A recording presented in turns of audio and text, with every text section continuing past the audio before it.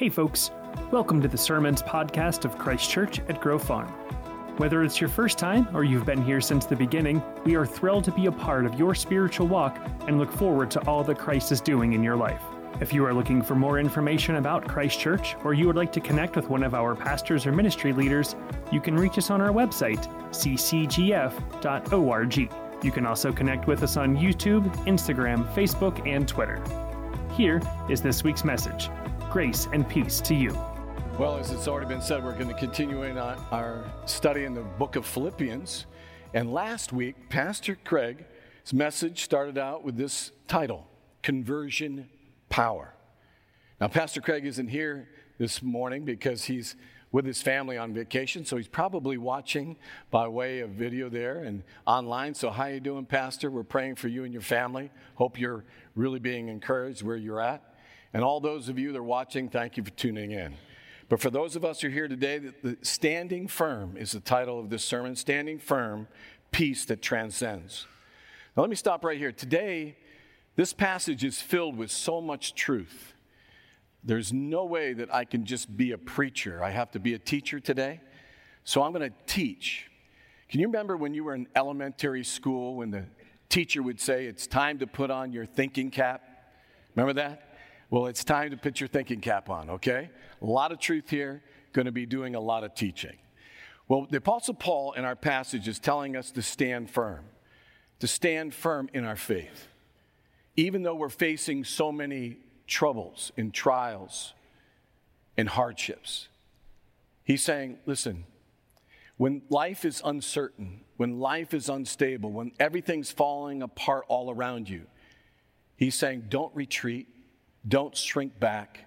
Don't quit, but stand firm in your confidence in Jesus Christ, and the peace of God will keep you.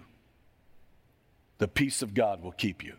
Let's pray together. Heavenly Father, I come to you right now, and I'd ask that you'd forgive me and cleanse me of any sin, and that you would fill me with your Spirit, and you would speak through me to your people. And we as your people wouldn't just be hearers of your word, but we would be doers of it. And you wouldn't just stir us, but that you would change us. For Lord, we ask these things in Jesus' name, amen and amen. In a Kentucky newspaper some time ago, there was an article predicting the weather. However, someone writing the report accidentally omitted a word. The word was showers. So the prediction went like this. There is less than a 5% chance of tonight and tomorrow. Could you imagine picking up the paper? Can you imagine the anxiety and the stress that was produced when they picked up the paper and they said, there's a 5% chance of tonight and tomorrow? You know, as I look at people and talk to people, and people are watching what's going on in the world, they're listening and watching what's going on in the United States and in our city. And a lot of people are saying to me, man, Pastor Ed, there's a lot of things that look really unstable. And that concerns me because it brings a lot of uncertainty to me about the future. And I got to be honest, it fills me with a lot of anxiety. And then you add all the stress of life, you know, the trials and the temptations that we face, and you add all that up, it's a perfect storm for a lot of anxiety, worry, and fear. And left undealt with for a long period of time, that will cause the ugly head of depression to visit anybody. You know, they tell me that there are over 40 million people in America that are struggling with some type of anxiety disorder. That has grown over 1,200% in the last decade. I don't know what the statistics are since COVID has taken place, but I know this message is timely for us. And I know the message was timely in the first century because the church in Philippi was facing a lot of problems. Let's look at some of them very quickly. They were desperately poor. They were being persecuted because of their faith. They had false teachers within the church attacking the body. And they had two women who were causing division and disharmony in the church. And Paul knew that That was what was going on. He knew the problems that the church in Philippi were facing, but he also knew what the problems were producing. Look at verse 6 with me. It says, do not be anxious. So they were being filled with a lot of anxiety because of all the problems that I just mentioned. Paul uses the Greek word anxious there, and it comes from two Greek words put together. One word means to tear apart, and the other means the mind. So literally, the word anxious means to divide or tear the mind. James puts it this way in his book. He says this, a double-minded man is unstable in all his ways, which is a pretty good description of anxiety. Anxiety is when your mind is divided between legitimate thoughts and destructive thoughts. It takes your mind in two different directions. I did some research and found a study that was done by Dr. Joseph Gallo, G-A-L-O. In his research, he said 85% of the things that we worry about never happen. Never happened. He said of the 15% that did happen, 79% of the people found they handled the difficulty better than they thought they could. And or the difficulty taught them lessons worth learning. He concluded by saying 90%, 97% of what you worry about is just a fearful mind. Hear me. Just a fearful mind punishing you with exaggerations and misconceptions. So the Apostle Paul is saying, don't be anxious about anything. The word literally means reject any anxious thought that comes to you. Any anxious thought that comes to you, reject it. Do not entertain it. So Paul knows that the problems that they're facing is definitely producing anxiety. So he lays out a plan how to move them from anxiety to peace. And to understand this plan, we have to go back to the very first verse, verse 1. And in verse 1 it says this, therefore. Whenever you see a therefore, what do? You ask what it's there for. And that helps you to understand that you need to go back and connect what was just said to what is about to be said. And when we go back in chapter 3, we learn that Paul is saying, do not put any trust in the flesh. Can you say that with me? Do not put any trust in the flesh. Do not put any confidence in your flesh, but put all your confidence in the person of Jesus Christ. Put your confidence in Christ. So let's read now. Verse 1. Therefore, don't put any confidence in your flesh, but put your confidence in Jesus Christ. My brothers and sisters, you whom I love and long for, my joy and crown, stand firm in the Lord. Put your confidence in Jesus Christ. The word Paul uses for stand firm in the Greek is written in the imperative. The imperative. That means it's a command. It's not a suggestion. Let me explain. Like soldiers in the front line, believers are commanded to hold their position while they're under attack. Let me illustrate. Years ago, my family was watching the movie called Gods and Generals. And in the movie, the life of the Confederate General Stonewall Jackson is told. His story's told. And one of the scenes in the movie, it shows how General Jackson came to be known as Stonewall. In one of the early battles of the Civil War, Jackson is leading a group of men into battle, a fierce battle. Where others were dodging bullets and running for cover, there sat General Jackson on his horse, absolutely perfectly still, not willing to surrender an inch of his position. Meanwhile, bullets are flying by, bombs are going off, and there he sat, perfectly still, not surrendering his position. His men, inspired by his courage under fire, gave him the name Stonewall. After the battle, one of his generals came up to him and said, how can you remain so peaceful in the face of such severe battles? And General Jackson replied, and I quote, sir, if we take our faith seriously, we are in no more danger in the midst of the battle than we are in our beds. It is God who has appointed each man a time to die, and until that time, nothing can touch him.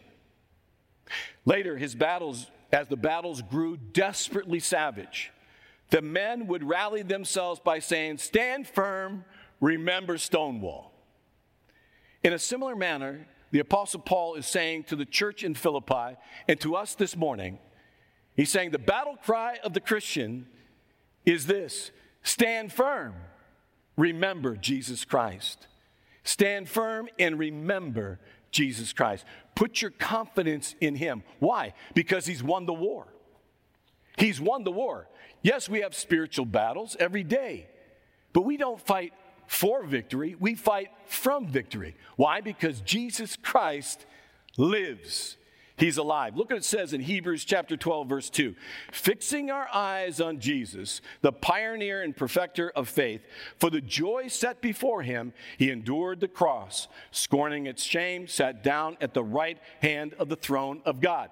He sits at the right hand of God. He's in total control. In Philippians chapter 1, verse 6, it says this: be confident of this, that he who began a good work in you will carry it on to completion until the day of Christ Jesus. That's why the Apostle Paul is saying, it doesn't matter if I live or die, I gain.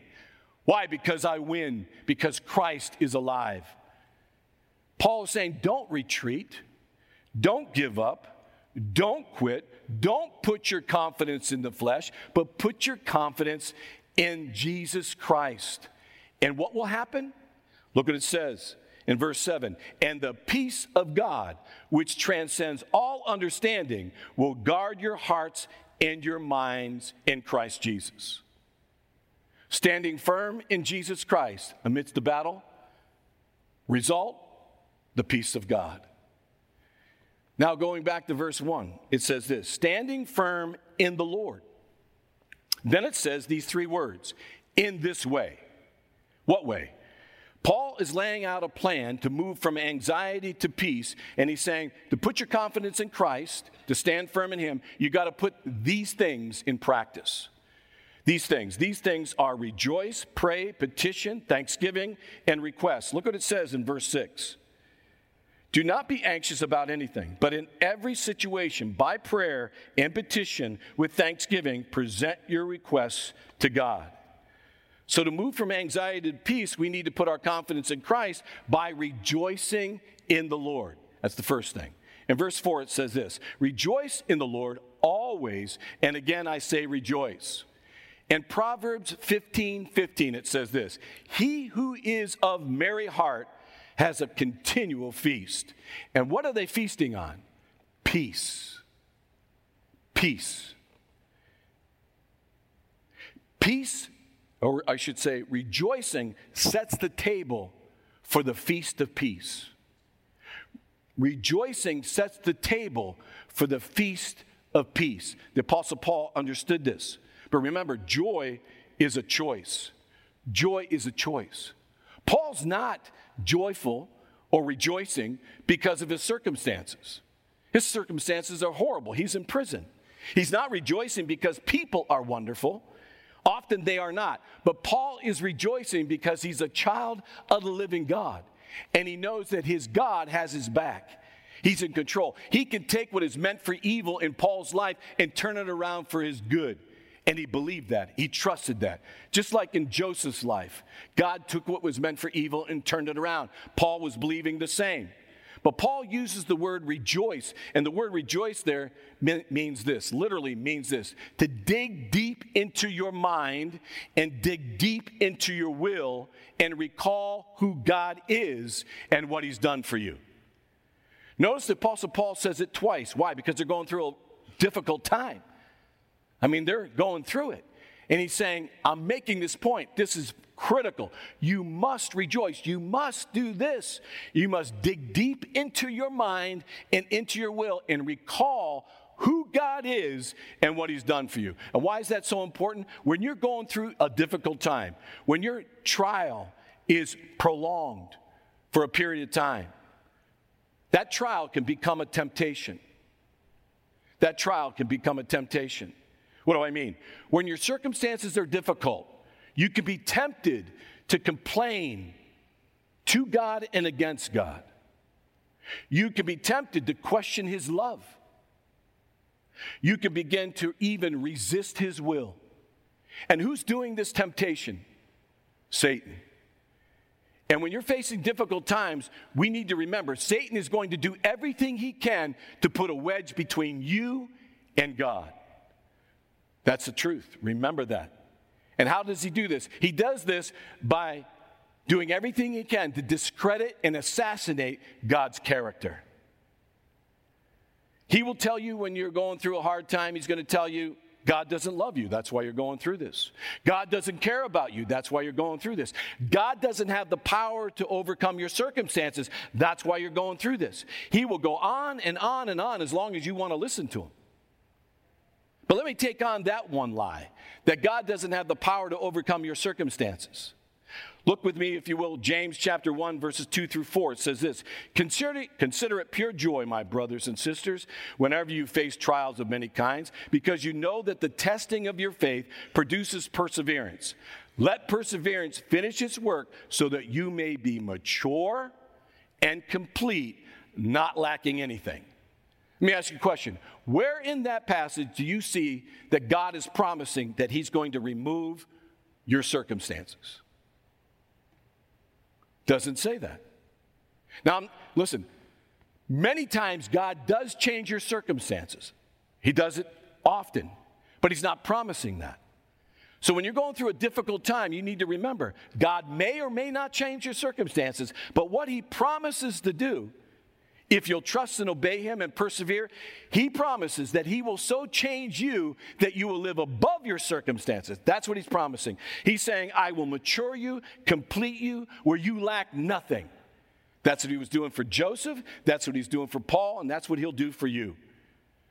Circumstances are tools in the hands of God, and he's changing you.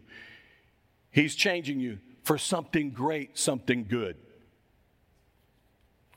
So, you know, Satan, though, he'll continue to hurl accusations as long as you're listening. And what he'll do is he'll create doubt in your mind, doubt towards God's character. And if he can get you to doubt God's character, your circumstances will not make you better, they'll make you bitter. Listen, our ability to stand firm is either strengthened or eroded by what we think of God. And as a believer, if you're doubting the very character of God, you're going to have the time of your life standing firm. So Paul's saying, first thing you got to do is what? Dig deep into your mind and into your will and recall who God is and what he's done for you. Then he goes on and says the second thing, pray. Pray. Look what it says in verse 6. Do not be anxious about anything, but in every situation by prayer. Be anxious about nothing, pray about everything. The word prayer there that Paul uses is often translated worship and devotion. Worship or devotion. So what Paul is saying, when you're tempted to worry, worship. When you're tempted to worry, worship. Remember, we just prayed the Lord's Prayer. In the Lord's Prayer, does Jesus start it this way? Give us this day our daily bread. No. Because Jesus knows if you start out with your needs, you're going to be overwhelmed. No, he says, Our Father who art in heaven, hallowed be your name. Your kingdom come, your will be done on earth as it is in heaven. Jesus is teaching us to think about how great God is, to worship him first. That's important because worship and worry cannot coexist in the same heart. They are mutually exclusive. If you start worshiping, you will find that your worries diminish. You will find, however, if you worry, your worship will diminish. I've taught you this before. You gaze and glance. That's what Jesus is teaching. He's saying if you gaze at your problems and then glance at your God, your problems are going to be huge, and you're going to pray with a lot of anxiety and worry. But if you gaze at God and remember who he is and what he's done for you, and then glance at your problems will seem small in comparison to how great and mighty your God is. So you are no longer going to be praying with anxiety. You're going to be praying in faith, with expectation and anticipation and power. I love what my wife says. She says it this way. Tammy says, when you're praying, you just don't tell God about your prayers. You don't tell God about your problems. You tell your problems about your God. And when your problems have to face God, what do? They run. And who follows after that? Anxiety, worry, and fear follow right along. So Paul says to us, listen, rejoice, pray, and third, petition. Now, this is familiar to us. It has two meanings. First is to cry out. Paul is saying it's good to cry out. When we're in a tough time, we've been there, we cry out. We say, God, help us. Paul's saying that's good. You cry out to God because he cares for you. But he also says, cry out, but then cast. Cast, what do I mean by that? Over in 1 Peter chapter 5, verse 7, it says this, cast all your anxiety. That word anxiety in that passage is the same word that Paul is using.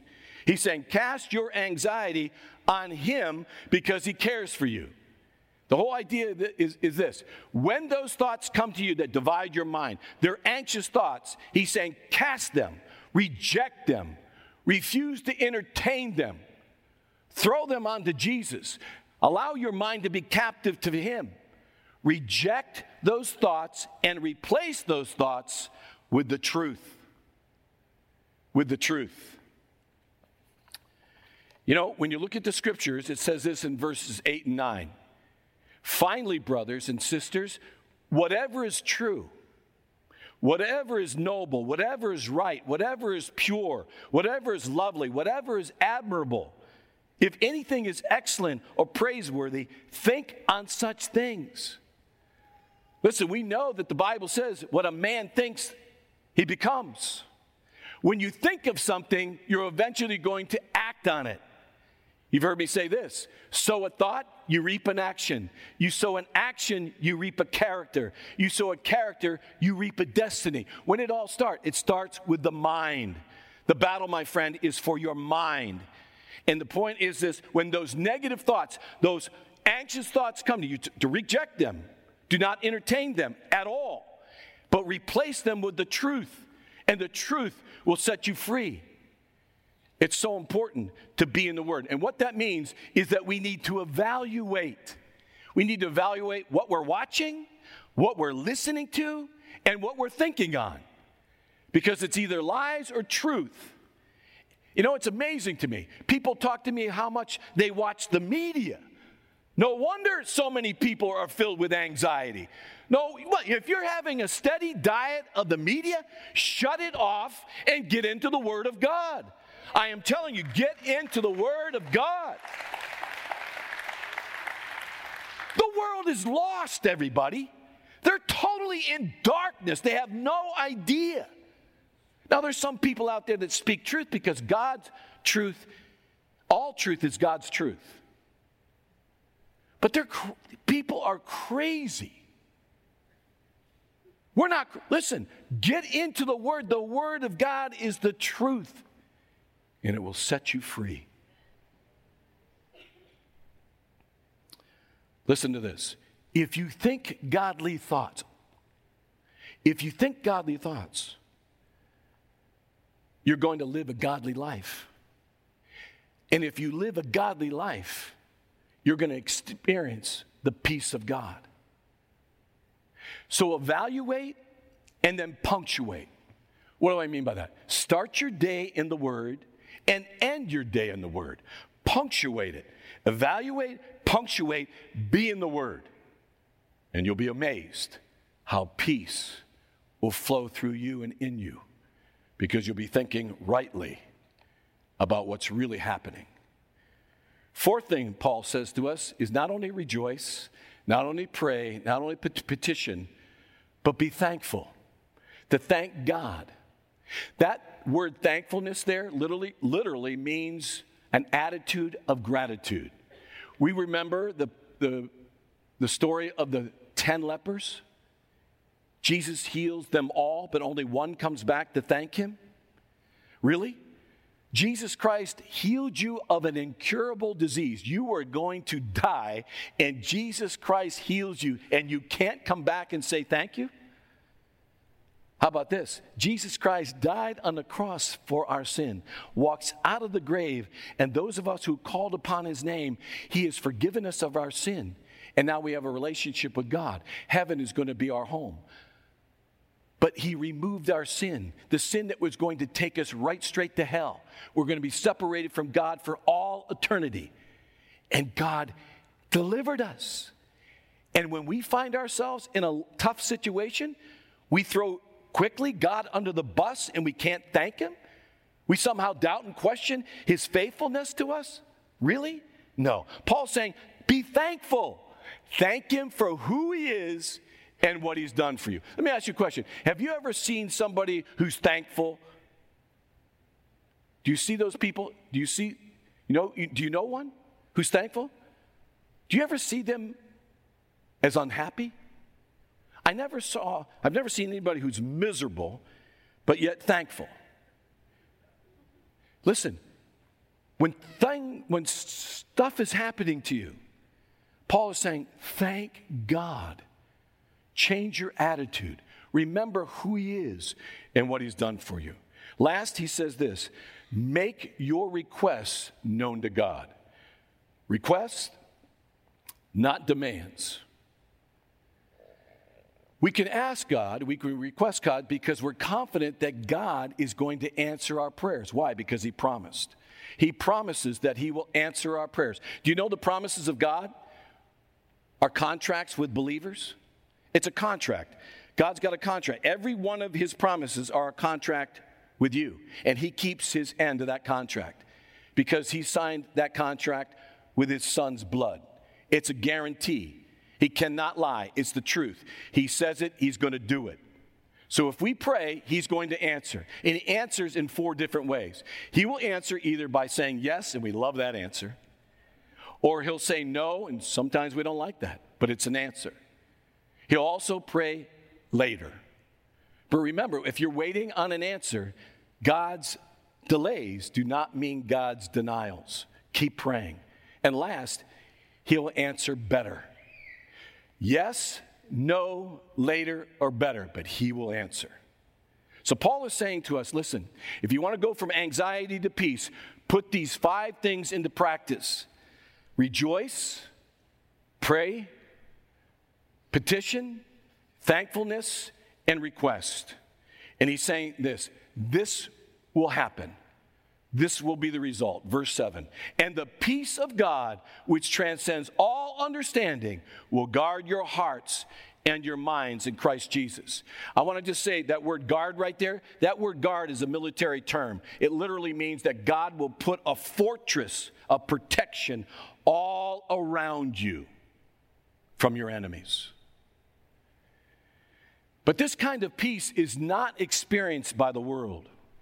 They cannot experience it. It's not found or experienced in anyone or anything else other than the Lord Jesus Christ. He is the one who possesses the peace of God because he is the Prince of Peace. And the only way that you can experience this peace is if you have a relationship with the Lord Jesus Christ. But there's a difference between peace with God and the peace of God. Say this with me. The peace with God and the peace of God. The peace with God is this. You and I were all enemies of God. We were rebelling against him. But Jesus Christ died on the cross for our sin, raised again from the dead. He lives. Anybody who calls upon his name, we go from being an enemy to what? Being a child of the living God. He brings us back into a relationship with God. He brings peace with God for us. We're talking about salvation there. And God provides that through his son, Jesus Christ. And every believer has experienced, if they're a believer, peace with God. But the peace of God can only be experienced by believers. But not all believers experience the peace of God. Why? Because the only way you can experience the peace of God is if you continue to walk with God. Look right here. The only way that you can experience what I'm talking about today is if you're walking with God. If you're trying to live in the world and trying to live with Christ, you're never going to experience the peace of God. It can't be done. If you're having conflict with somebody and you're unwilling to forgive them, you will not experience the peace of God.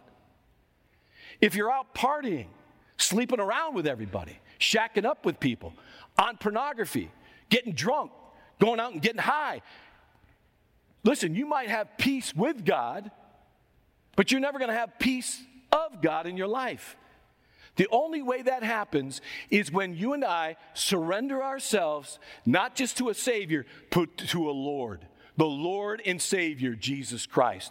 And you walk with God. As you walk with God, hear me, as you walk with God and you walk in His Spirit, the fruit of the Spirit is what? Love, joy, and, say it loud, peace. He gives that to you. And if you keep short accounts, because we all fail, He forgives you and restores you moment by moment, day after day. We don't put any confidence in the flesh. We're putting our confidence in Jesus Christ, and we're walking in the Spirit. And as you walk in the Spirit, He says, trust and obey, for there's no other way to be happy in Christ Jesus, the hymn says. And that's true. So in order to experience what we're talking about today, you've got to put into practice all the things I said. But you got to walk with God. Let me end with this. It's a time I've shared this with you before. I got very, very ill. And I was out of the ministry for 9 months. And the doctors had no idea what was wrong with me. But I had like a knife stuck in my belly, and somebody was turning it every minute of the day. I was in excruciating pain. I lost 50 pounds. And I was in and out of the doctor's office. They didn't know what was going on. Finally, they started saying to me, it must be in your head because we can't figure it out. Thank God for my wife, Tammy. She looked at those doctors and she said this. She goes, wait, it's not in his head. He's not dreaming this up. Every time we come in here, he has a 99.9 temperature. Every time, consistently. It's not in his head. It's physically something wrong with him. Figure it out. Find it. Thank God for Tammy. Well, they eventually did. I had abscessed teeth. And apparently poison was going through my body. I was swallowing it every day. And it was killing me. Till finally they pulled those out, gave me some antibiotics, and I started getting better. But there was a time before all that when I had no idea. And I remember Tammy and I were laying in bed one night. And I looked at my wife and I said, honey, I don't know if I'm going to make it. And we have to really get things in order. And we cried and we wept with each other. And we cried some more and we hugged one another. And then I grabbed the Bible. And I opened it up to the devotion that was for that night. And it's found in Psalm 41, verses 1 through 3. And this was the words that were found there in Psalm 41. Verse 1 says, blessed are those who have regard for the weak. A better translation is this, blessed are those who help the poor. Now, all of you know the ministry that we have. We impact the most vulnerable, so that really got our attention. Then we kept reading. The Lord delivers them in times of trouble. That really got our attention. The Lord protects and preserves them. Now we're kind of sitting up. They're counted among the blessed in the land. He does not give them over to the desires of their foes. But then this verse, the Lord sustains them on their sick bed and restores them from their bed of illness. And when Tammy and I read that, we were sitting right up in the bed. The Lord sustains them on their sick bed and restores them from their bed of illness. Right then, it was like the peace of God just flowed through us and to us like a river. And it was like unbelievable, like a dam broke. And we began to really trust the Lord.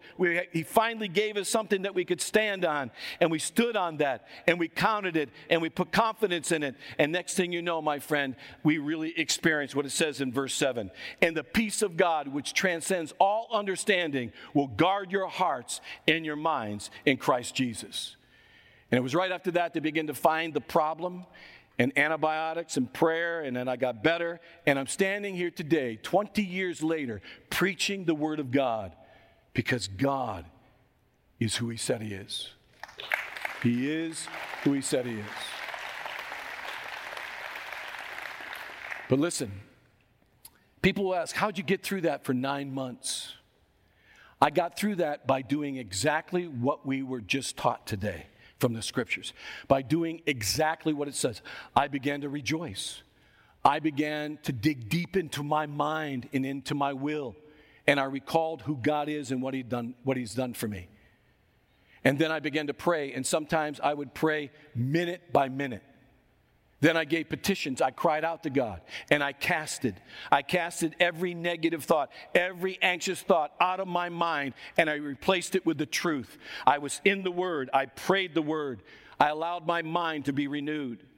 And I also thanked God. I thanked him that he was with me and that he was the faithful promiser and that I always was petitioning. I was saying, God, please heal me, deliver me. But I asked that your will would be done on earth as it is in heaven.